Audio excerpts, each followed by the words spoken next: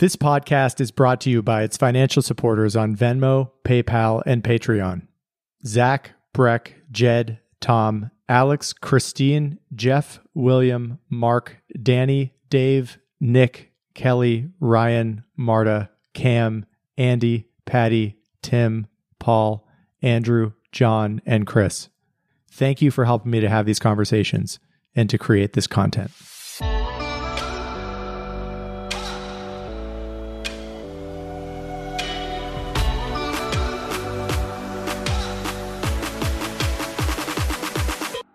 Keep Talking exists to have conversations that might help to make a better society and a better culture. I believe that each guest has important information and stories to make public, and it's something that I want to share.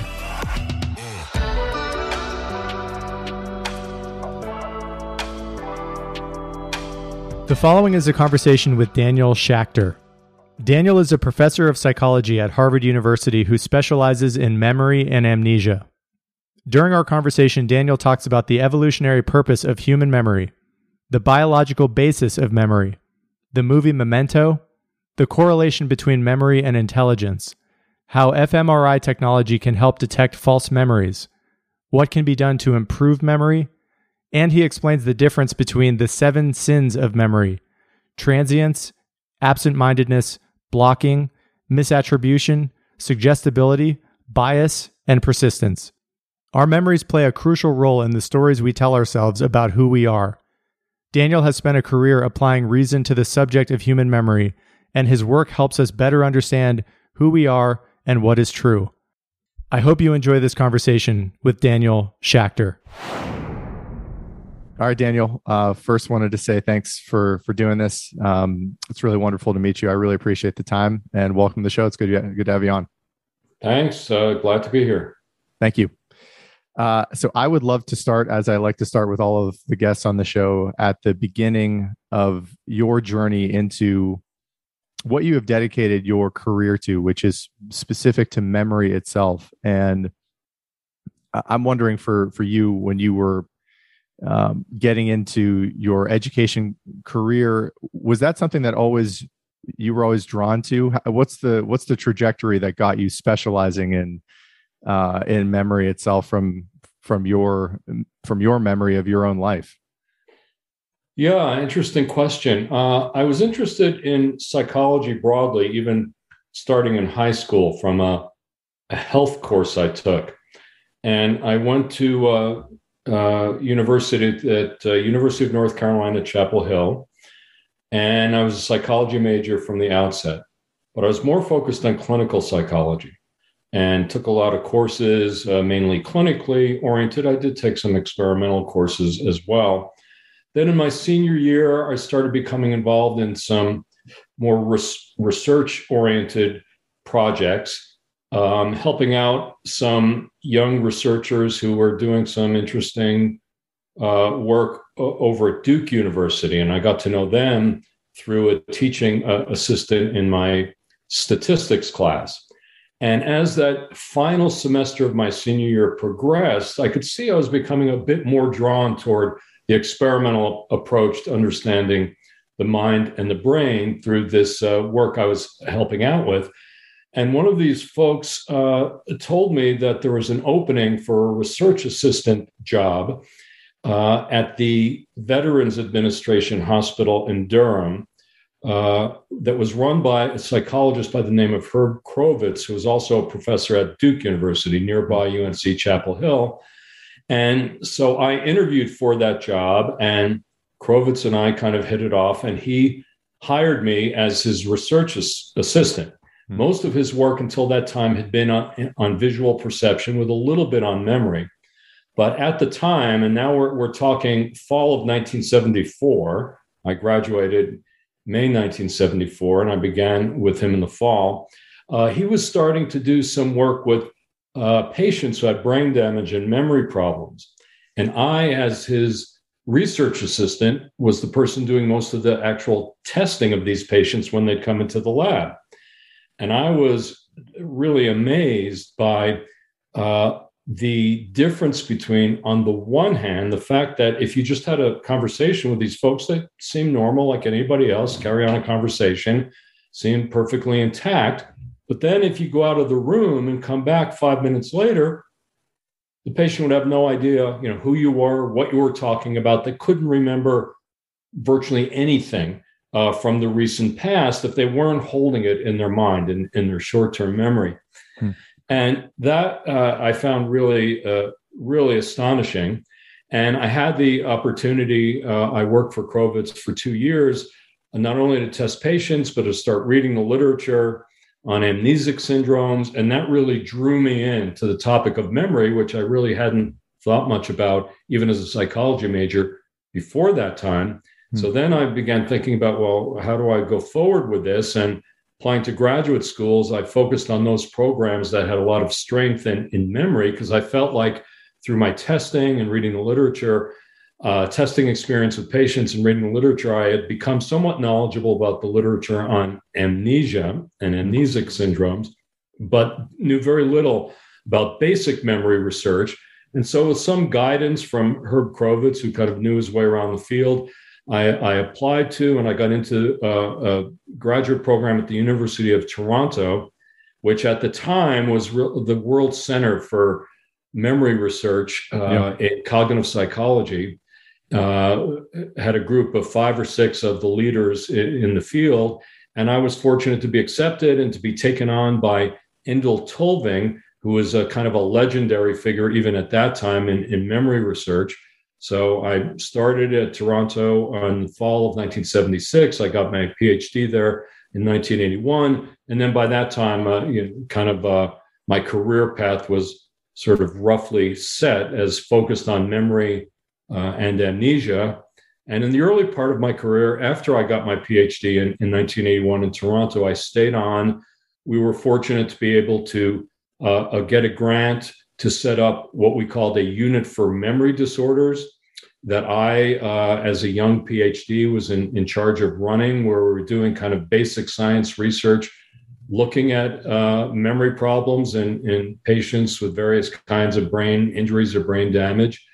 And I stayed there for a number of years. And then I moved on to a faculty position at the University of Arizona in 1987. That was the psychology department there was putting together a very exciting new initiative in cognitive neuroscience. And I was part of that for several years. And then in 1991, I got recruited away by Harvard. And I've been here ever since, doing work on the cognitive neuroscience of memory. Yeah. Early in your career, and you said you graduated from college in 1974, and you just articulated your kind of trajectory to Harvard. What was the general consensus about memory at that time? I know just in doing research for this conversation, there's been a lot of technical innovations that seems to have shed light on the more specific aspects of what we now know about memory. But back in the 70s, back in the 80s, what do you remember about what was known about memory at that time? Well, at that time, really, for someone interested in human memory, a lot of the most exciting work was coming out of separately from cognitive psychology, where memory researchers were trying to characterize the nature of human memory by talking about mental processes. Not necessarily with any reference to the brain underpinnings of those processes. And there was a lot of very cool work. We were starting to learn more about memory errors and distortions. We were starting to learn about some of the basic principles of how we encode information into memory and how we retrieve that information. People like Endel Tolving, who I work with, and one of my other mentors at the University of Toronto, Fergus Craik, were leaders in this area. And there was kind of a separate area of research on the neuropsychology of memory that was focused on these patients who, as I mentioned, I had been testing in my earlier experience, who had memory disorders as a consequence of brain damage. But those two areas at the time really hardly spoke to one another. They were really on parallel tracks. And the cognitive psychologists didn't know much about or didn't care much about what was going on in these studies of patients with memory disorders. And the people who are studying the memory disorders, with only a few exceptions, either didn't know much about or didn't care much about what the cognitive psychologists were finding.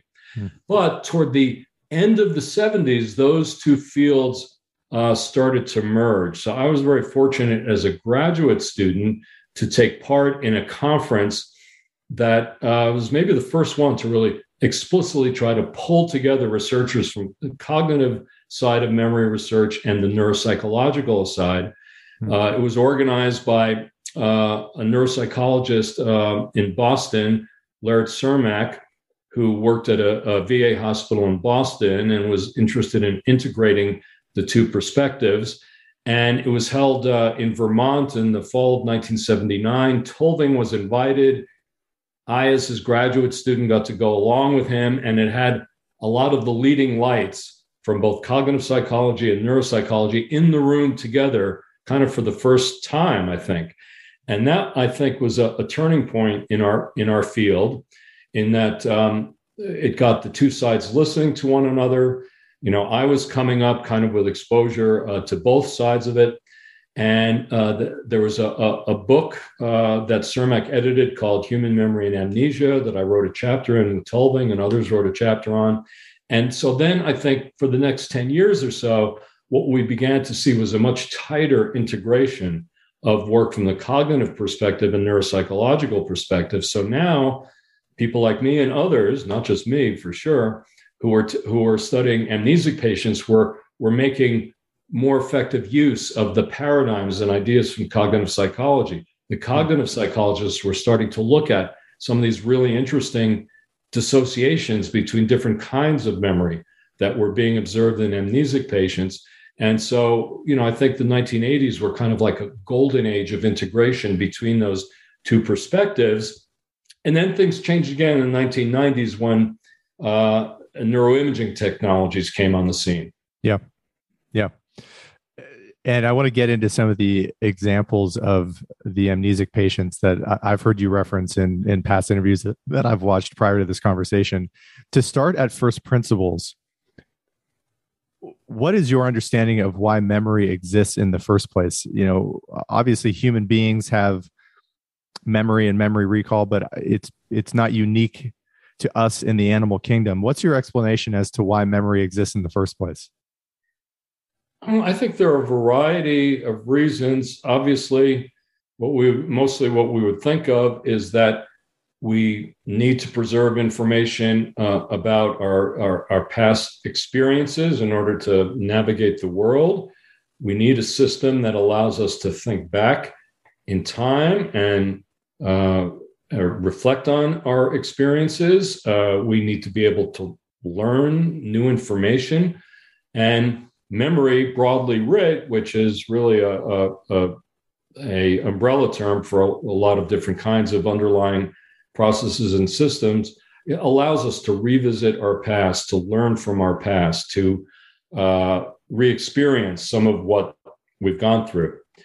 But one of the focal points of my work, certainly over the last 15 years, has been that the idea that memory is not only about the past, and maybe not even primarily about the past, but at least as much about allowing us to think ahead to the future. That we need to preserve information and experiences, but we don't need that information simply for the purpose of reminiscing and reflecting. And one of the big messages to come out of work from a number of labs over the last 15 years is that there are striking similarities between what goes on in the brain and the mind when we remember the past and imagine the future.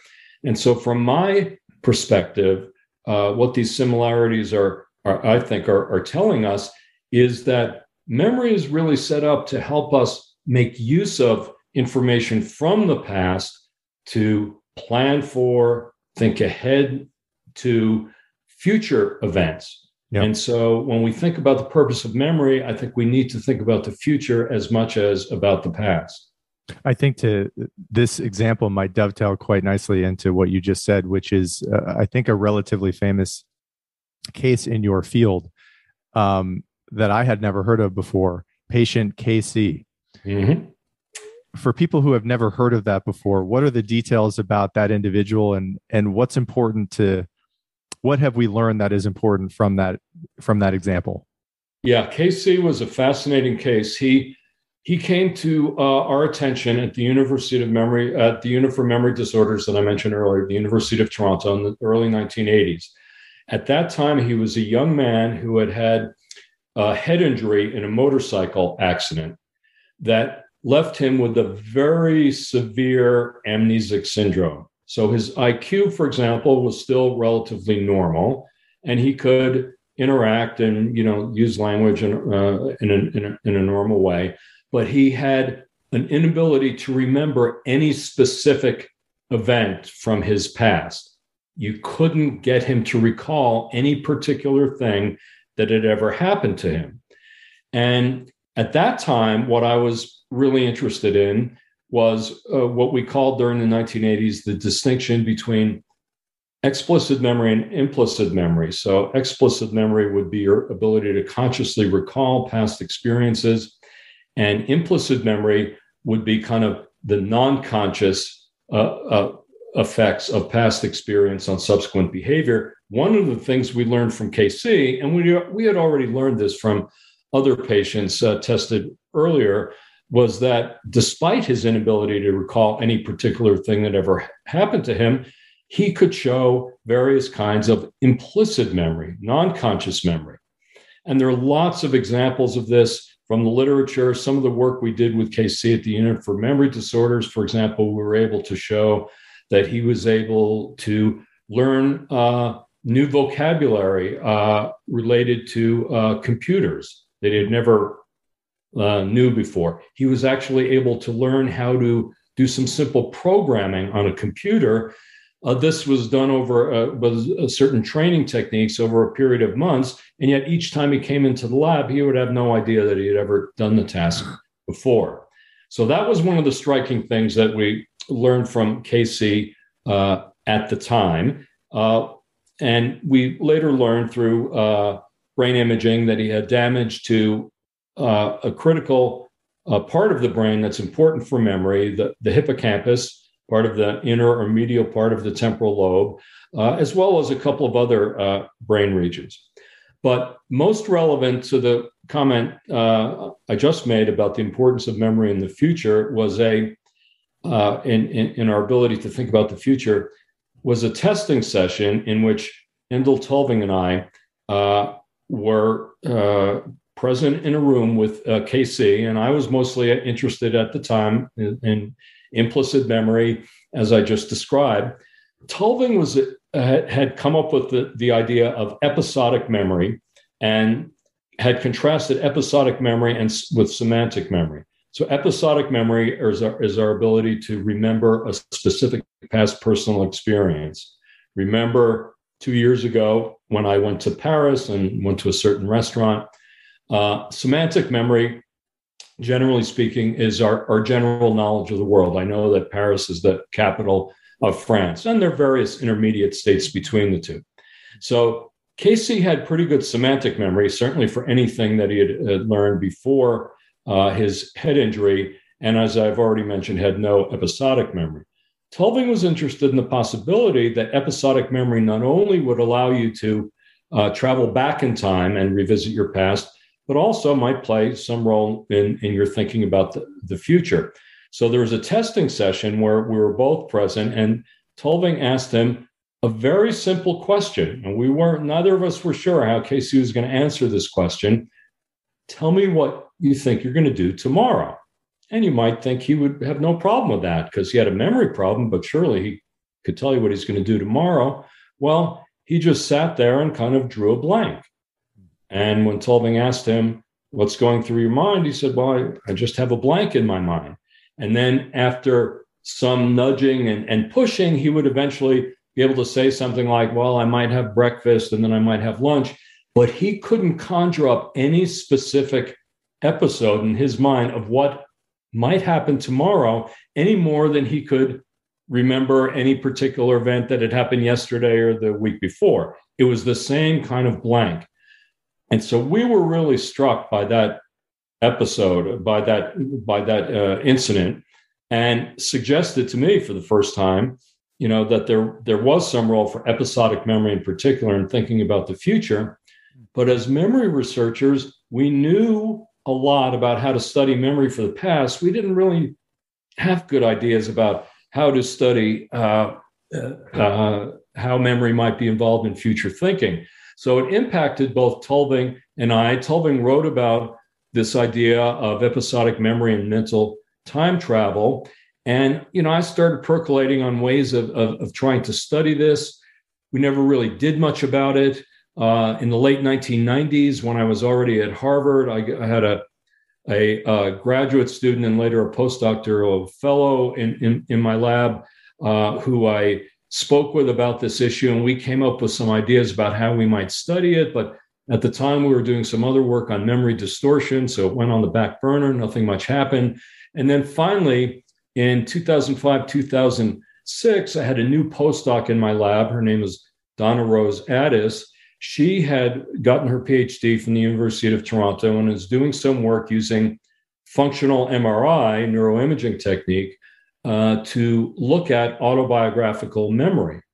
And so I started talking to her about my interest in how episodic memory or autobiographical memory relates to thinking about the future. And so we came up with this experiment, very simple experiment, putting people in the fMRI scanner, giving them a simple cue word, could be a word, any word, and asking them either to remember a past experience related to that word or to imagine into the future something that might plausibly occur to them related to that word. So, for example, if I gave you the cue word vacation, said, think of something, a vacation related to vacation from the past few years, and you're in the scanner, you might be thinking about that nice vacation you took on Cape Cod last year and a nice swim you had in the ocean on a beautiful day.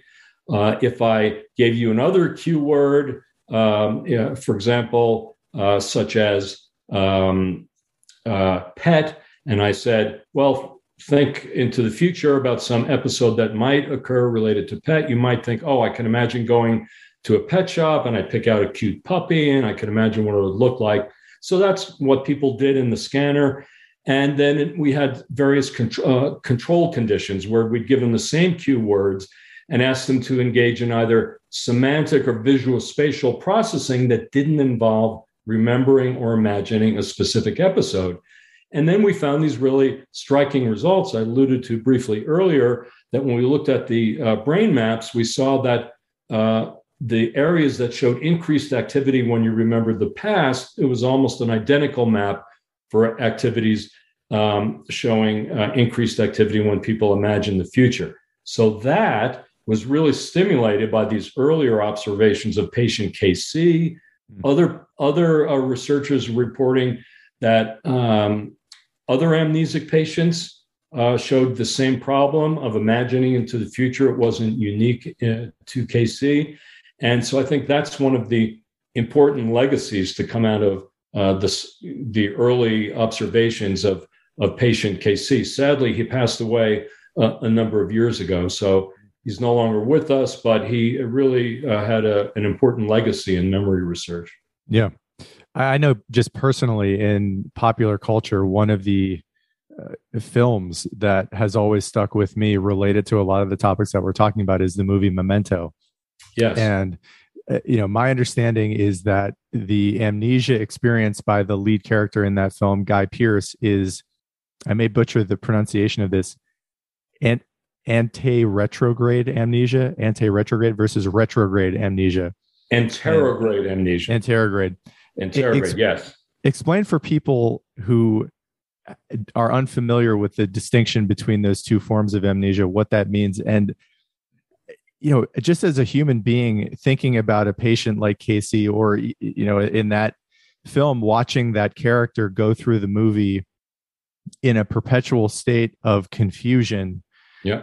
That kind of an experience of life as a person must be mostly utterly disorienting and extremely difficult to be bearing. I'd love for you to maybe start with the differentiation between the two types of amnesia, and then talk about the lived experience of what it is like for people with severe amnesia to just exist day to day. Yeah, all really interesting, important issues. So anterograde versus retrograde amnesia. Anterograde amnesia refers to the inability to establish new memories after a brain injury or insult has occurred. So one of the lines from the movie Memento that's very memorable. In fact, I just participated in a panel discussion about a month ago on the movie, so it's fresh in my mind, and I've watched it again several times recently. I've always loved the movie, and it only gets better, 20 years later.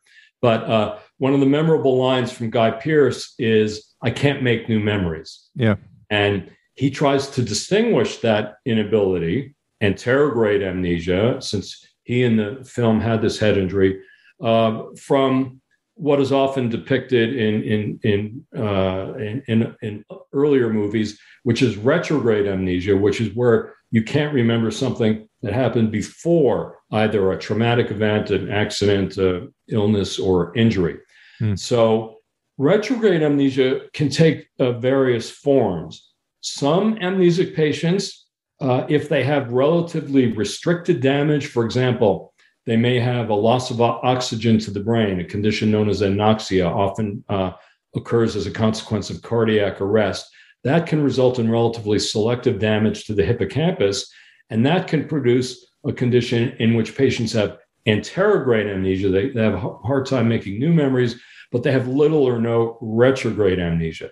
If there's more widespread brain damage for various reasons, then the patients can have serious problems with both. KC, for example, had both anterograde amnesia, he couldn't make new memories, and also retrograde amnesia. He couldn't remember any particular episode from any time in his past, as I mentioned earlier. And he had a head injury that damaged the hippocampus, but also other regions. And in terms of the lived experience, so that depends. That depends on how severe the amnesia is. So in a severe case like KC, it would be very much as was depicted in the film Memento. Guy Pearce in that film, he's constantly running into people and not recognizing them. He realizes he probably should recognize them, or he might have seen them before. He realizes that he's repeating his story and so forth. And so in severe cases like that, it is a confusing world that they live in. A lot depends in part on whether they're aware of their deficit or not. And awareness of deficit doesn't necessarily follow from a severe amnesia. You can have some patients who are severely amnesic, both anterograde and retrograde, can nonetheless, over time, learn enough about their condition that they know they have a memory problem. So that becomes part of their experience. They know they have a memory problem. Some reviews of the movie Memento criticized it because they thought, oh, well, if this guy had such a bad memory problem, how could he be so aware of it? That actually was not an error of the movie. They can be aware of it. Where they tend not to be aware of it is when they have other kinds of brain damage or extensive brain damage that impact parts of the brain that are important for sort of monitoring our own functions. And then in those cases, you can have complete unawareness of the memory deficit. And in a way, those kinds of cases are easier for the patient because they're not really aware that anything's wrong with them, but they put more of a burden on the caretakers, on the family. Because if they have a severe memory deficit and they're entirely unaware of it, that creates a lot of problems for those who are responsible for taking care of the patient, because they're constantly thinking they, can do things, able to do things, carry out tasks that in reality they can't. So the lived experience really depends a lot on how severe the amnesia is.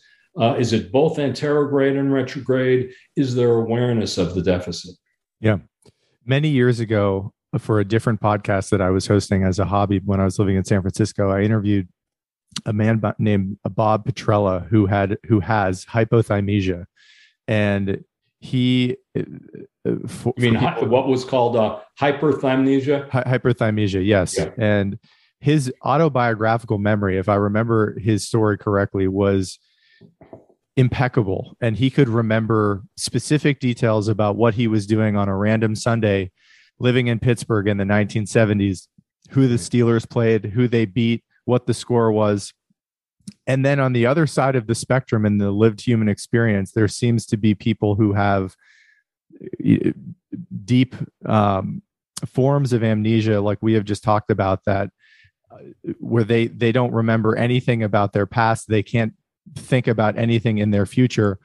It seems to me, and I'd love to get your thoughts on this, that we average people fall somewhere in that spectrum. I've certainly had conversations in my own life where I'm talking to someone and I'm pretty sure I've told them this story before, but I can't quite remember. I remember just being tested all the time in high school and college. My memory was quite poor. I could compensate for it in some ways by hacking tests. How do you think about the role of memory as it relates to, intelligence in general? Like what is the correlation between someone like Bob and a truly brilliant individual who is able to have recall that would impress anyone who learned about their ability to remember incredible facts about their life? How do you think about that correlation between intelligence and memory in general? Well, I think in very general terms, the two, all other things being equal, it can be correlated. There is some correlation because to encode new information into memory, we rely a lot on previous knowledge, and our ability to build up previous knowledge, to build up knowledge over time, is one manifestation of intelligence. On the other hand, the two things can be dissociated. So, for example, in classic cases of amnesic syndromes like we've talked about, KC and other patients, their IQ remains typically in the normal range. That's really almost a definition, a qualifying characteristic for an amnesic syndrome, is that you have a disproportionate impact on memory. So the two things can be separated. You can have perfectly normal or even very high intelligence. There are amnesic patients in the record who have well above average IQs, but because of their brain damage, can't establish new memories. Now, in the case that you just mentioned of what was once called hyperthymnestic syndrome, now it's referred to more typically as highly superior autobiographical memory, or HSAM. That first came on the scene in a paper reported in a paper in 2006 by from the University of California, Irvine. It was Betsy Parker and James McGaugh, who's a well-known memory researcher at Irvine. And they described the case of a woman at the time they referred to by the initials AJ, who very much like Bob that you just referred to, seemed to be able to remember every particular episode, every episode from her life. And they devised some very interesting tests. For example, they called the Easter test, where they asked her about what had happened every Easter, like for the last 20 or 30 years. And she was able to recall specific incidents that had happened to her. Most of us, would be at a loss to do that. Well, how did they know she wasn't just making this stuff up? She kept a diary of all her experiences, and they could check it against the diary and ask her a lot of unexpected questions whose answers were in the diary, but she wouldn't necessarily know they were going to ask. And she passed all these tests with flying colors, got a lot of publicity. There was a 60 Minutes piece on her. She then wrote a book and sort of revealed herself to be a woman by the name of Jill Price. The 60 Minutes piece brought out a lot of other folks with this condition. I think possibly including your friend was part of that group. And they've been studied ever since. And it's been one of the more interesting developments in memory research in the last 15 or 20 years. Now, what is it about these people that allows them to have this extraordinary memory? I think part of it has to do with the fact that they're all very focused on, interested in their own personal experiences to a point where they're rehearsing and remembering and recalling these experiences quite a bit. And what that allows them to do is escape from the normal kinds of forgetting that we're all prone to. So we know that memories tend to become less accessible over time. And, one way that we can sort of almost simulate the experience of an amnesic patient is try to remember, an event from 5 years ago that happened to you, and you'll see what the amnesic feels like when they're trying to remember an event that happened 5 minutes ago. Yep. You're not going to have very much memory. But what the HSAM individuals seem to do, a lot of them score very high on obsessive compulsive tendencies. They like to organize things and so forth, including organizing their own memories. And so what research has shown is that their memory for very recent events, maybe, just within the last couple of days, isn't much different from your memory or my memory. But when you get back weeks or months from the present, then they don't experience the normal fall off in memory that we do, the normal kind of forgetting curve. And the reason for that seems to be that they're doing a lot of, rehearsal, thinking about their memories in a way that most of us don't do. Now, another important insight in memory research primarily coming over the last 15, 20 years, although we knew about some of this beforehand, that's relevant to the HSAM folks, is something we in cognitive psychology we call the testing effect or retrieval practice. And what this refers to is the fact that, for example, in an educational context, if I want to study for a test, I can review the material and read it over again and again, or I can review the material and then start testing myself on that material. Ask myself questions about it. And what research has shown is that self-testing is a much more effective way of promoting subsequent memory for the information that you want to learn. And specifically, it slows down the forgetting curve in a way that is strikingly similar to what we see in the HSAM group. So the idea that researchers have proposed, and I've written about this, that seems to make sense, is that maybe the HSAM individuals are doing just a lot of self-testing, and this is allowing them to flatten out or shallow out the forgetting curve.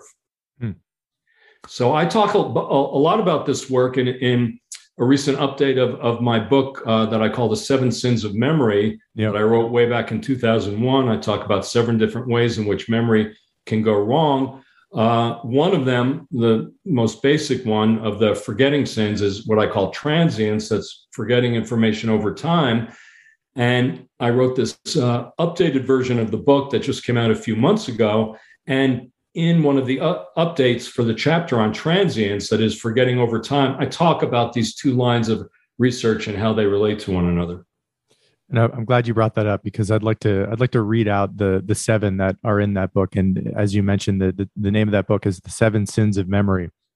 First one, you just talked about transience. The second, absent-mindedness. The third, blocking. The fourth, misattribution. The fifth, suggestibility. The sixth, bias. And the 7th, persistence.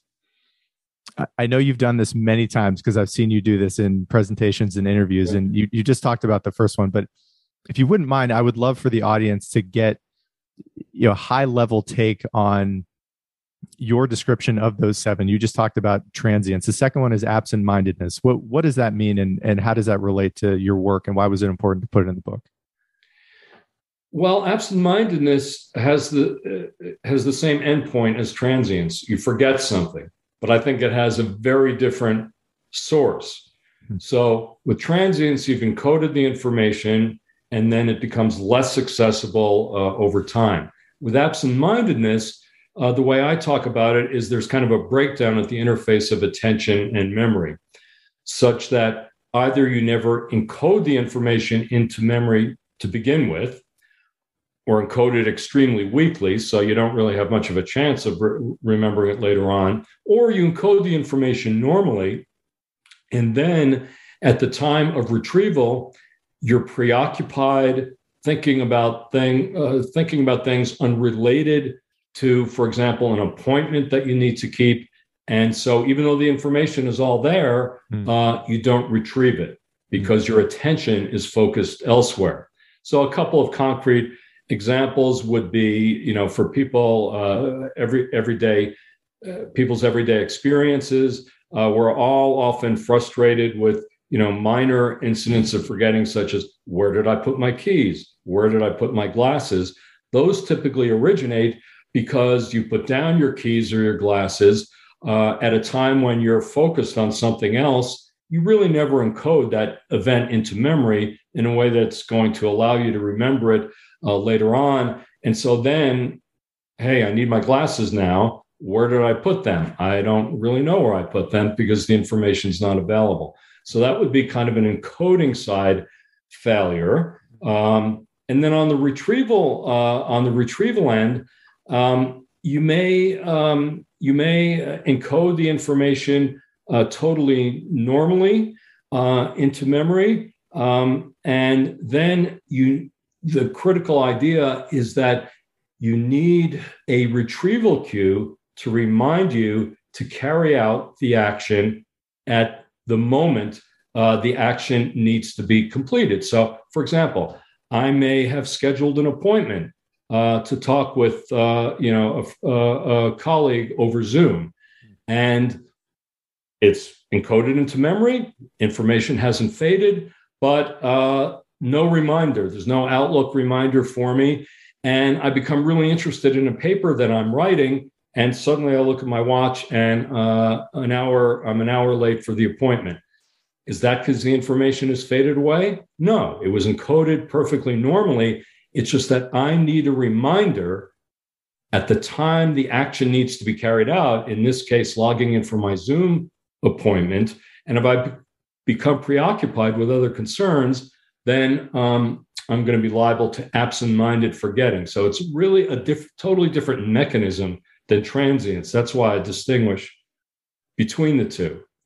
And, one of the really tragic manifestations of this latter aspect of absent-mindedness, the idea that you could forget to do almost anything if a retrieval cue is not available at the moment you need to carry out the action, is something that I write about in one of my updates for the absent-mindedness chapter. And it refers to, I first became aware of this phenomenon a couple of months after the original first edition of the Seven Sins of Memory was published, which was May 2001. A couple of months later, I got a call from an attorney in Iowa who had heard me being interviewed about that book. And he said, boy, I have a case that I'd be interested in your opinion on. It was of a woman, high-functioning young adult woman who had set out to work one day with two kids in her car. Normally, she would drop off just one of them and then go on to her work. And on this particular day, she had her husband, who normally took the younger child to daycare, couldn't do it, and so she had a second child in the car. They're both in the back seat. She drops off the first one. She's got a very busy day upcoming at work, thinking about other things. Her normal routine now is to go from dropping him off to work, and that's what she does. And sadly, then the story ends with her finding out later that day through a series of mishaps that the child had been in the car and died of heat exposure. I'd never heard of anything like this before, but it was like an extreme extension of this principle that with absent-mindedness, you can forget almost anything if you don't have a cue available at the time you need to carry out an action. Sadly, since that time, these cases have become familiar. They happen every year. There are probably 25 to 30 of these cases every year of parents who are high functioning, well-intentioned parents. They're not people who, for example, are thinking, oh, I can leave my child in a hot car for a few minutes and then I'll go do some shopping and come back. And then they end up getting burned because it was a terrible decision. They have no idea that their child is in the back seat. And one reason why these incidents started popping up around the time they did is that for good safety reasons, shortly before that, it was mandated that you couldn't put a car seat anymore in the front seat. You had to put it in the back seat. An unintended consequence of this is that the normal reminder of seeing your child in the car seat in the front seat was no longer present. Now, of course, you would think, well, who could ever forget, that your baby was in the car? Well, it is possible. And we've learned this through bitter experience over the last 20 years. Happily, there is a easy fix for this, which is just to make sure that there's some kind of reminder or cue that doesn't allow you to depart the car without checking the back seat and realizing that your child is in there. And there are apps on your phone that you can download now. There'd be simple things like attaching a reminder to your front mirror when the child's back there.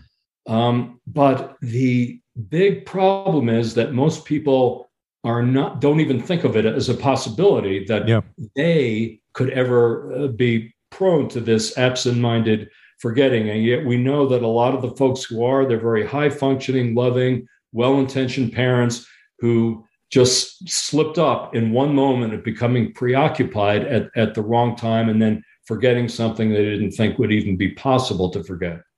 What has happened in those cases? The outcome, I think you said he was in Iowa. What happened to that woman? In her case, she was brought to trial, but the judge found her not guilty because he saw her as kind of a victim of a memory failure. But it's very variable. This has been written about quite a bit, and I cited a number of the recent sources on this, articles in Washington Post, New York Times. The outcomes are very variable. There's no one outcome. Some people have been convicted and I believe sent to jail. Other people are not brought to trial. Others are brought to trial and given and found to be innocent for the reasons that we discussed. So it's kind of all over the map in terms of what the ultimate outcome is. Yeah. The third sin of memory is blocking. And I'd love to give you an opportunity to articulate what exactly that means.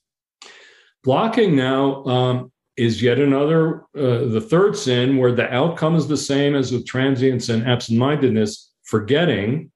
But again, the mechanism is different. So now memory hasn't faded away over time. You're paying attention and trying to remember. You may even have a really good cue in front of you to try to remember, but you can't produce the information that you want. So for most of us, the paradigmatic example of this would be the tip of the tongue experience, where we're trying to remember, for example, a person's name. We may remember the first couple of letters. We may remember what they look like. We may remember all kinds of things about them, but we can't generate the name itself. The name is blocked. And then later on, it comes to mind. We say, oh, now I remember the person's name, showing that the information was there all along. So there are a few different manifestations of blocking, but the basic idea is the information is there. It's accessible. We can show it's accessible because you can retrieve the information at a later time. But for reasons that are still not really very well understood, the information becomes inaccessible to the particular retrieval queue that's available at the moment. And this it can be really embarrassing, blocking when it occurs, and because you're kind of on the spot. Blocking occurs when you may be nervous. You may have a case of stage fright and be unable to retrieve information that is there. It can be socially embarrassing, for example. For parents, they may go to like a school meeting. They see other parents there who they know, they're familiar with. They feel like they should be able to remember their names. They know their names, and then boom, they block at the moment. The worst possible moment, and it becomes kind of a social embarrassment. Yeah. How about misattribution? Misattribution now is the first of the distortion-related memory sins. So this is when some kind of memory is present, but it's wrong. In the case of misattribution. And this occurs because our memories are kind of multi-feature constellations of information. And we can remember some of that information sometimes correctly while not having access to other kinds of information. So, for example, we remember something about a person that we encountered or a new fact that we learned, but we may not remember the context in which it occurred. Did I hear this on the radio? Did I read it in the newspaper? I may retain the fact, but misattribute my knowledge to the newspaper when, in fact, I heard it on the radio, or when, in fact, a friend told me this information, because all these different aspects of an episode have to be pulled together in a way that we remember them later on. Now, there's some very well-known cases of misattribution, legal cases. So one that I talked about in the original 7 Sins of Memory that some of your listeners who are old enough will remember stems from the Oklahoma City bombing back in 1995. Some may remember that there was a nationwide manhunt for 2 individuals, John Doe number 1 and John Doe number 2. John Doe number 1, of course, was Timothy McVeigh. He was eventually found and convicted and executed for his role in the bombing. John Doe number 2 is never found. And it was later determined that John Doe number 2 was the product of a misattribution error made by the witness who played a key role in identifying McVeigh. So this was a guy, his name was Tom Kessinger. He was present at the body shop where McVeigh rented the van that he used to carry out the bombing. And he distinctly remembered McVeigh and gave a very accurate description of him. And he remembered there was this other guy with him. And again, he gave a very detailed description of this guy who's wearing a Carolina Panthers cap. He had a Playboy bunny tattooed on his arm. So there's a lot of detail there. Well, it was later determined that this individual was somebody who Kessinger saw at the body shop, but the next day, who had nothing to do with McVeigh. He was an innocent man by the name of Todd Bunting, a private in the Army. He had nothing to do with renting the van. But what Kessinger done and mixed up these 2 episodes in his mind and then misattributed his knowledge of Bunting to the episode with Timothy McVeigh.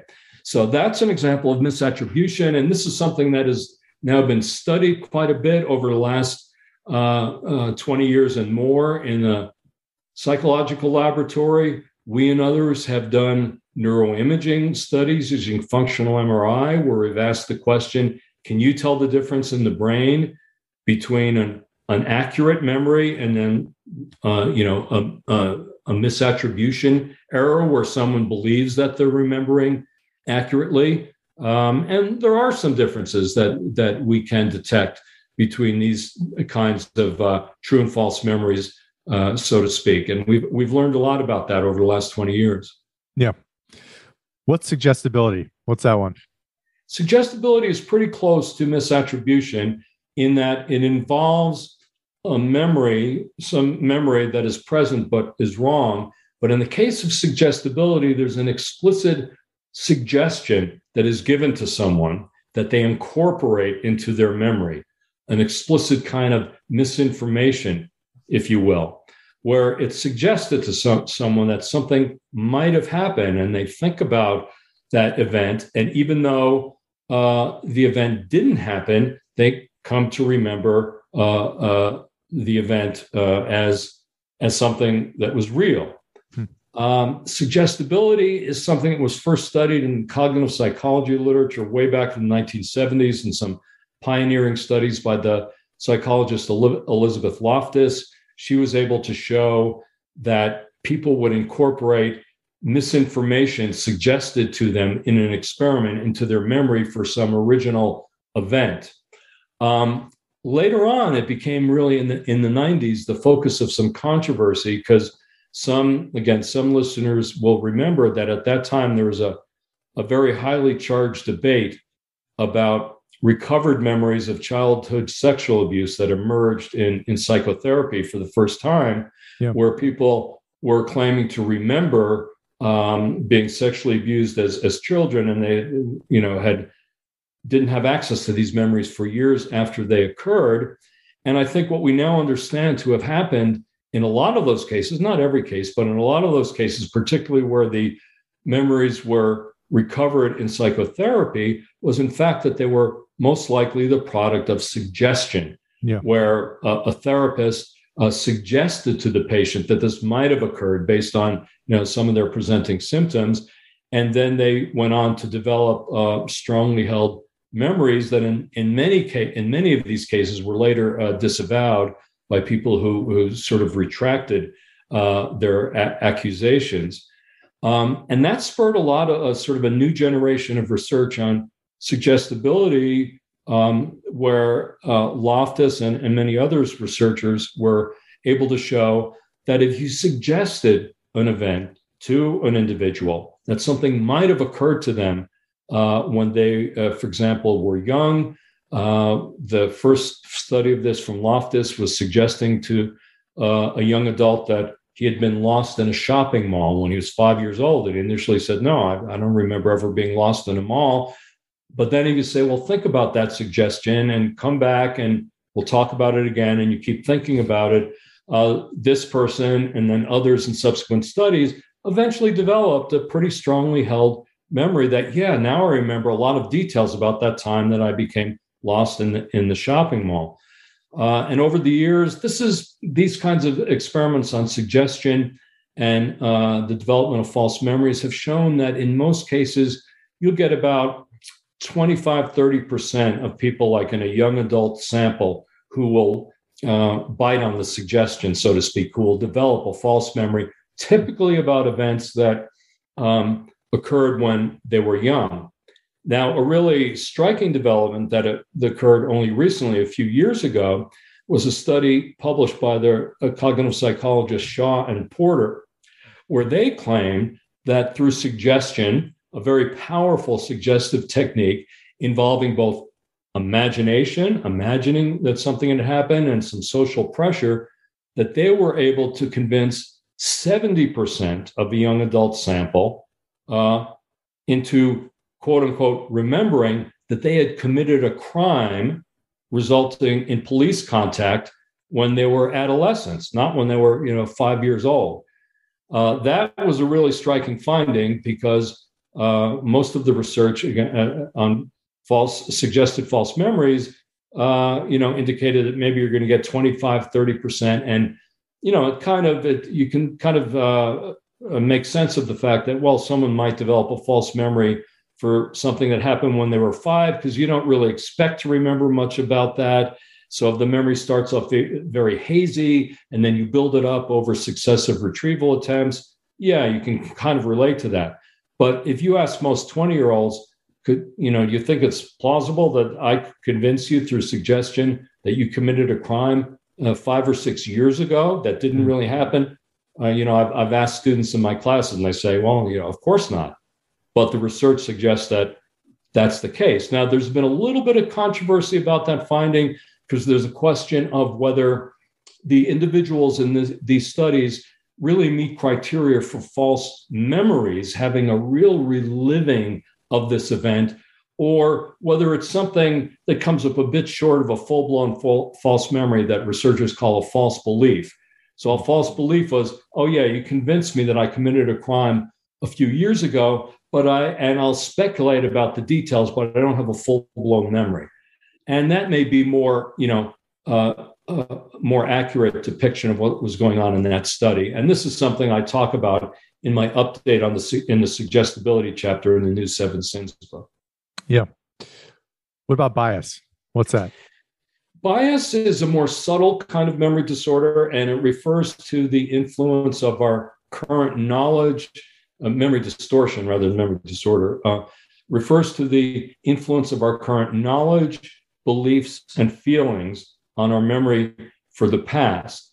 And there's a lot of research that shows that what we currently know and believe and feel can really skew our memory of what happened in the past.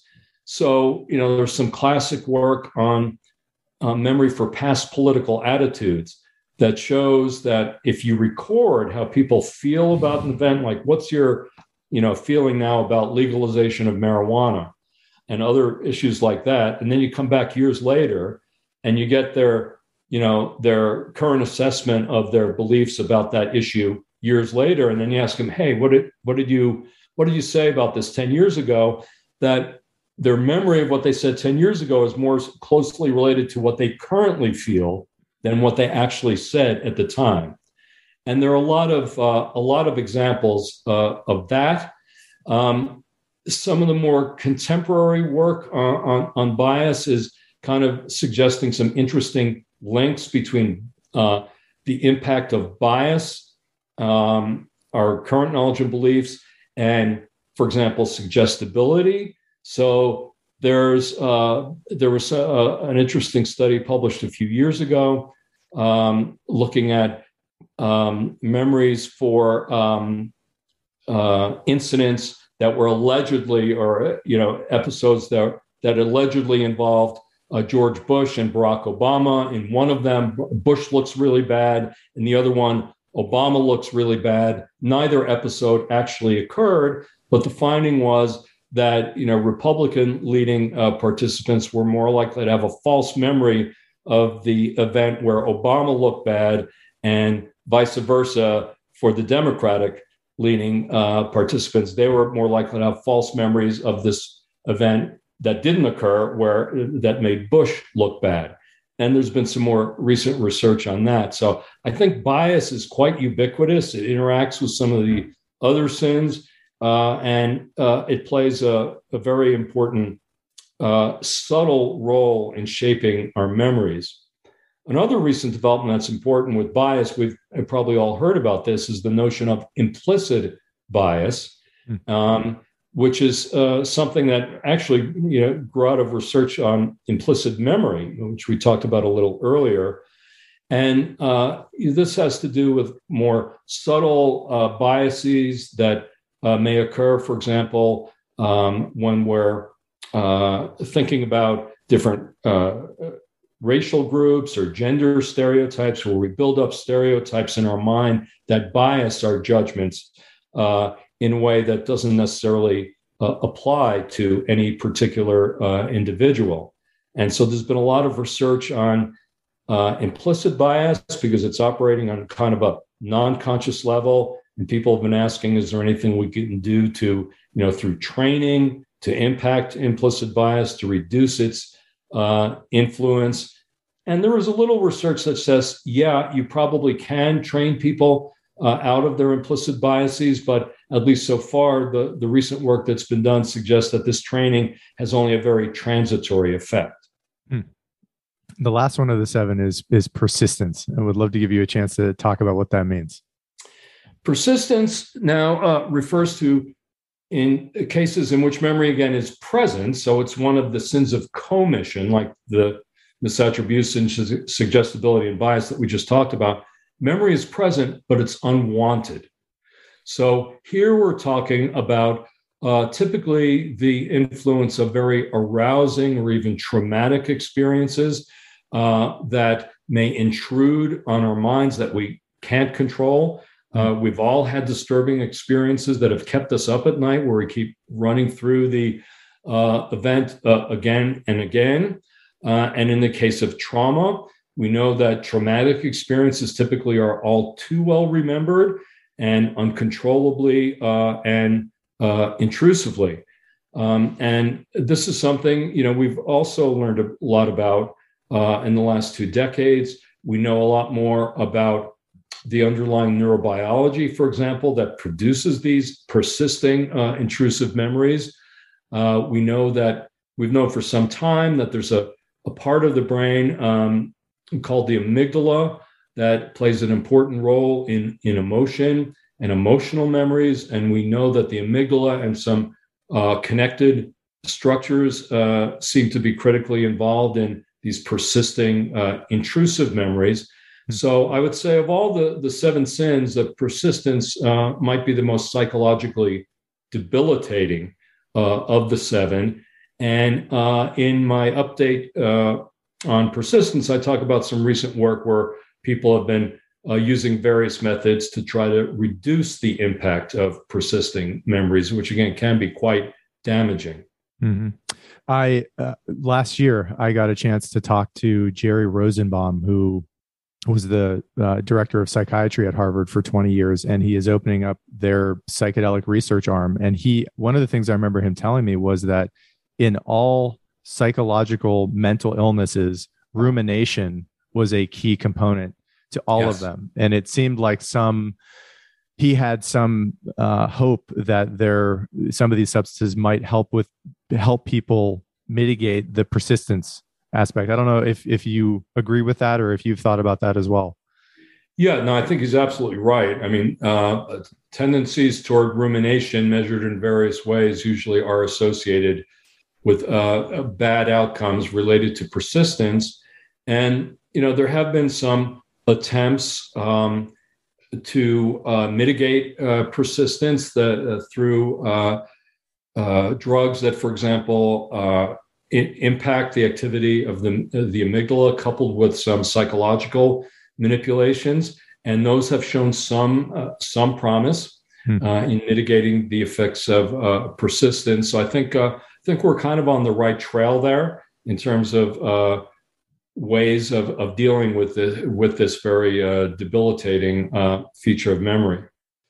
So one of the interesting features of persistence is that it also highlights a very important feature of the 7 sins. There's something that I emphasize in my thinking and writing about it, is that as debilitating as something like persistence can be, and as damaging as some of the memory sins can be, I tend to think of them not so much as flaws in the design of memory, but rather as byproducts of adaptive aspects of memory that make it work as well as it does most of the time. So with persistence, for example, we want a memory system that is set up to allow us to remember highly salient, threatening events that might even threaten our very survival. We want a memory system that's really going to preserve those kinds of events in a very powerful way so that we can avoid danger in the future. And our memory system is set up to do that.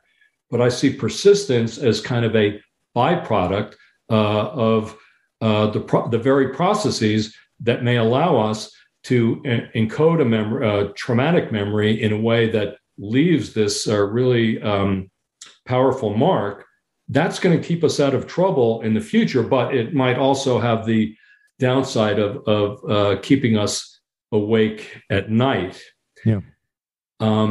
I talked earlier, and this is an insight from recent research. We talked earlier about the role of memory in thinking about the future, and I, in my own thinking about that, relate that to some of the phenomena, for example, of misattribution. How are those two things connected? Well, if we think about memory, not so much just as something that we use to reflect on the past, but rather as a device for preserving information that we can then use to project into the future, to simulate how upcoming events might play out, to help us deal effectively with novel situations that we've never encountered before, because after all, the future is rarely identical to the past, then we want a system that's going to allow us to engage in what I call flexible recombination, where we take bits and pieces of past experiences that are relevant to a new situation, recombine them, and run a simulation on how that event might play out. So, for example, if I've got to have a very difficult conversation tomorrow with a colleague of mine, and I'm trying to think about, well, how would I approach this? What's the best way to have this conversation? Or with a friend of mine, I might remember a past experience with that person. I might remember a past experience with somebody else where I had to deal with a similar situation. I could fuse those two things together, meld them together, and then run a simulation on how this new experience might play out. Mm-hmm. So I tend to think of that as a very adaptive feature of memory, but that flexibility and our ability to take bits and pieces of the past and recombine them to run simulations, I think may also contribute to some of the kinds of memory errors that we experience. For example, with misattribution, where we mix up elements of different episodes. And in fact, one of my recent graduate students, Alexis Carpenter, and I published some studies recently where we were able to show that certain kinds of misattribution memory errors are the result of adaptive cognitive processes that, in the case of these experiments, help us to link together different episodes in a way that we can make useful inferences about the relationship between those two episodes. So to make that concrete, imagine that you're taking a walk in your neighborhood one morning, and you see a man walking a poodle at the top of a hill near your house. The next day, you're taking a walk and you're at the bottom of the hill, and you see a woman of similar age walking with that same poodle. You can now, if you put those two episodes together, you can infer that those two people are probably related. The man you saw at the top of the hill, the woman that you saw at the bottom of the hill. They're linked by the poodle. What the experiments I just alluded to show is that when you make that correct inference that two people are related via some common object, you are more prone to mixing up elements of the two episodes. So in my example, it would be when you make that inference correctly, you're more prone to misremembering that you saw the man at the bottom of the hill when you really saw him at the top of the hill. And so we've produced some experiments making that point and showing some of the things that go on in the brain. And I think that hammers home the idea that some of our memory errors aren't just necessarily flaws in our memory system, but they're costs we pay for adaptive features of memory and cognition. Yeah. I was thinking during this entire conversation that, and you have talked about this, that memory is very closely linked to judgments about the future and decision making. And in life, for people who are looking to have as flourishing a life as they can, making good decisions is absolutely crucial to being able to do that. And memory is a key aspect, and projecting into the future based on your past experience and your learned wisdom are all related to being able to make good decisions. There's a quote I love, which is that the best explanation for the good old days is a bad memory. And I'm wondering for you, people must ask you constantly what they can do to improve their memory. And I think in part what they're probably asking you is, what can I do to improve my life? What can I do to improve my decision-making about my life? What kind of tips do you give people to stay as accurate as they can, as sane as they can, to not fall for the biases in their own software of their minds? What kind of tips and hacks do you tend to recommend for people to be able to have a better, accurate depiction of their past, and in so doing, hopefully make better decisions about their future? Yeah, a really good and important question. I tend to approach it again from the lens of the 7 sins. Yeah.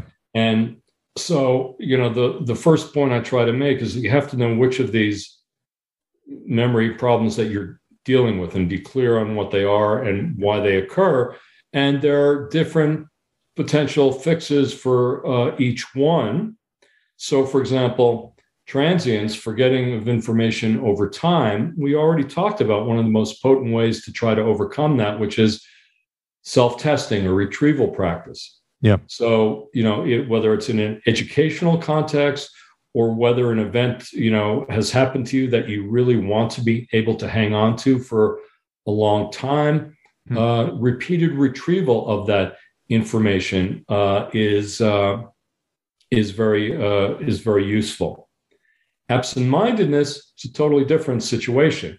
How do we overcome absent-mindedness? Well, we can. I don't think we can totally overcome it, but being prone to it myself, I know that one thing that has helped for me, for example, is with common everyday problems like keys and glasses. Where did I put them? Is just having a particular place where I try to only put my keys and glasses down, at least in my house, in one spot. Now, of course, the problem becomes that you're unaware of when you're putting it down in the wrong spot. But if you train yourself, at least if I try to train myself, I've certainly reduced the incidence of absent-mindedness. So it's a question of being aware of when these events can occur. In the case of blocking tends to occur mostly for names. So I think one has to be aware of that. And for names of people maybe you haven't seen recently or frequently. So I talked earlier about, for example, parents who are at either at a social gathering or in a school where they're meeting at a school meeting where they're meeting parents of other kids. They feel like they should know their name, but may block on it. You could take a proactive approach. Try to take a proactive approach to situations where there may be someone you know a little bit. You feel like you should know their name, and just actually review the information beforehand. Because once you get to the point where blocking's occurred, it's probably too late to avoid that error.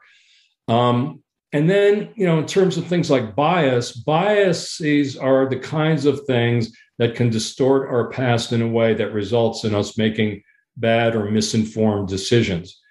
Those are hard to overcome. And I think really, maybe the best thing we can do there is just becoming aware of our susceptibility to bias and questioning, whether we're necessarily recollecting the past accurately. So, for example, one of the main forms of memory bias that we know about, I talk about this a lot in the 7 Sins, and it's been studied a lot recently, is what we call self-enhancing bias. So we all tend to remember the past in ways that make us look better than we actually were. And that really can get in the way of making good decisions and putting yourself in situations that you're actually able to handle, because you misremember yourself as being better at certain things than you actually are. So just being aware of that as a possibility, taking that kind of thing into account when you're making a decision, I think is something that can be useful.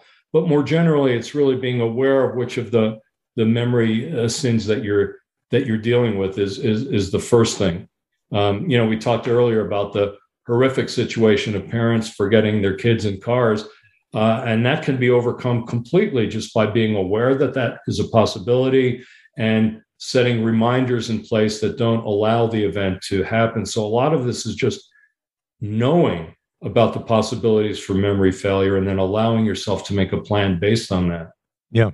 I know personally, a couple of things I have tried to do over the years to improve my own recall and my own memory is when I'm reading, if there is something so profound that I come across that really hits, I will highlight it and then put it up on my website for reference to be able to come back to. And I try to keep a pretty high bar for, quotes and sections that lead to that. And another is just journaling in real time to have a more accurate representation of what I was really feeling like in a certain state with a certain person or in a certain context, to be able to reality check myself in the future when thinking about the past. Yeah, I think that's great advice. And And, the whole issue of using technology in a productive way. We haven't said too much about technology and memory. There's a lot of concern about, are we losing our memory because of, reliance on Google and so forth. I talk about that in one of the updates in the 7 Sins of Memory. And I think some of those concerns are a bit overblown based on our current evidence. But I think we can productively use technology in ways that help us to preserve our past in a beneficial way. Yeah. Dan, I want to say thank you for doing this so much. I know we're getting towards the end of the conversation, and I'd love to close by asking you what you think the next few years might hold in your area of research in terms of hopeful areas of knowledge that we might gain in a short period of time, or just mysteries about memory that you think in our lifetimes, hopefully we will make some gains in shedding light on the truth of things. Well, I think at the broadest level, what we're starting to see, we've seen this for a number of years and starting to see it even more, is more integration between different levels of analysis in memory research.